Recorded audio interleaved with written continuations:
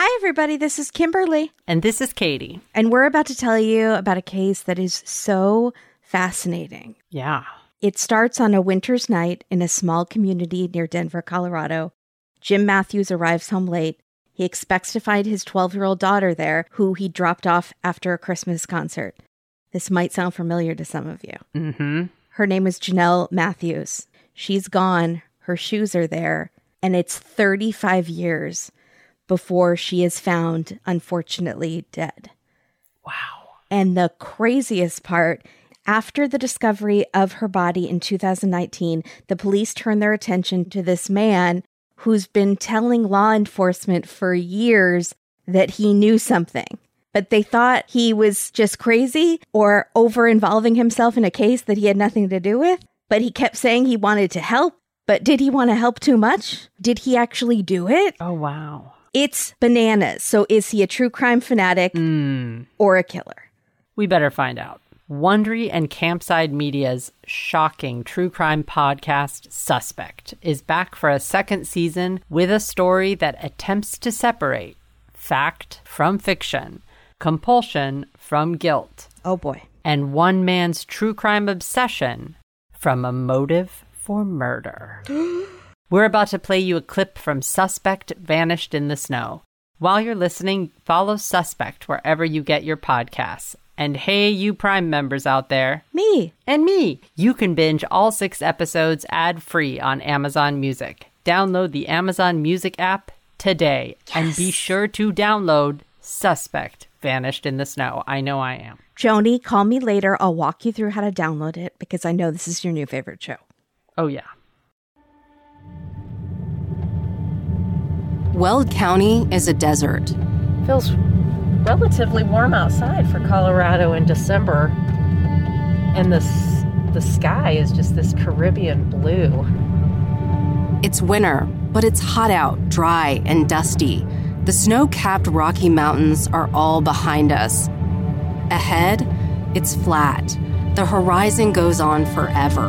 I feel like we're in the Wikipedia of tumbleweeds. Don't you feel rich in tumbleweeds? Rich in tumbleweeds. Yeah. Oh, shit. People tear ass down this road. A few of the trucks passing us are souped up, brand new, tires jacked high. Oil and gas workers apparently unbothered by speed limits, if there is a speed limit out here. We're relieved to turn into a dirt driveway of a lone, rambling house. Hi, guys. Hello again. Oh, no. Nice to meet you. I'm Jody. Hi, Jody. Vance and Jody Gilliland live so far from most of their neighbors that it's easier to drive to see them. Across from their house is a field that stretches about 1,000 acres. It's full of brush and weeds. The kind of place where people often, abandon things. Old mattresses, washers and dryers, even boats. It's like, wow. Almost tempted to hook that up and take it home and see what I can do. But no, I mean, people still do dump things out here, but it's usually quick and run. I mean, what they can shove off the back of a truck in 2 seconds. In the summer of 2019, Vance and Jody were in their kitchen when they saw blue and red lights flashing across the perimeter of their property. All of a sudden, there was cop cars going by, and I was like, uh-oh. Up until it was dark, actually, they were out there. And they were out there forever. Vance and Jody soon learned those oil and gas workers in their fancy pickups, they'd unearthed a small human skull with a single bullet hole in it. And authorities knew exactly who the remains belonged to. It is a cold case that has baffled the Greeley community for nearly 35 years. But tonight, police may be closer to figuring out what happened to Janelle Matthews. The 12-year-old disappeared from her home in late 1984. Her remains were discovered this week by a construction crew in rural Weld County. Gone for 35 years. Today, human remains found at an oil and gas site in Greeley give investigators new leads on a decades-old cold case. Like a lot of Colorado residents who had been following Janelle's case since the 1980s, Vance and Jody watched the news reports with fascination. They waited to hear what would happen next, hoping that the remains in the field would finally lead investigators to the killer. As it turned out, it wouldn't be nearly so simple.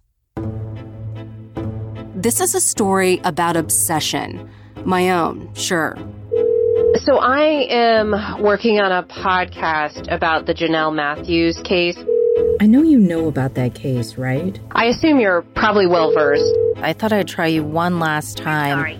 But also the obsession of a community that kept pushing to find Janelle, to get her name into the national spotlight, and all the way to the White House. For example, I learned about Janelle Matthews of Greeley, Colorado, who would have celebrated a happy 13th birthday with her family just last month. And it's about the obsessions of a self-described true crime junkie, a man who had started talking about the Janelle Matthews case just a few days after police responded to a distress call from her home. And over the next 35 years, he kept talking and talking. It was just me trying to be a big man in the case. He's a busybody. He gets himself in the middle of murder cases, but that doesn't necessarily mean he actually was involved in them. People are like, oh, he's just crazy, and he's just a dingbat or whatever else, and he's harmless. He wouldn't hurt anybody. He's such a good liar that he can convince the juror that he wasn't involved. So, he's a liar. He is. He's a good one. I turned around and I said, "You're going to be arrested for obstructing if you don't get back in your car." And he says, "Don't fuck with me, Officer Edgerton. I've buried more people than you'll know." When you shot Janelle Matthews in the forehead, was she begging for her life? Never happened. Hey, Prime members, you can binge all 6 episodes of Suspect, Vanished in the Snow, ad-free on Amazon Music. Download the Amazon Music app today.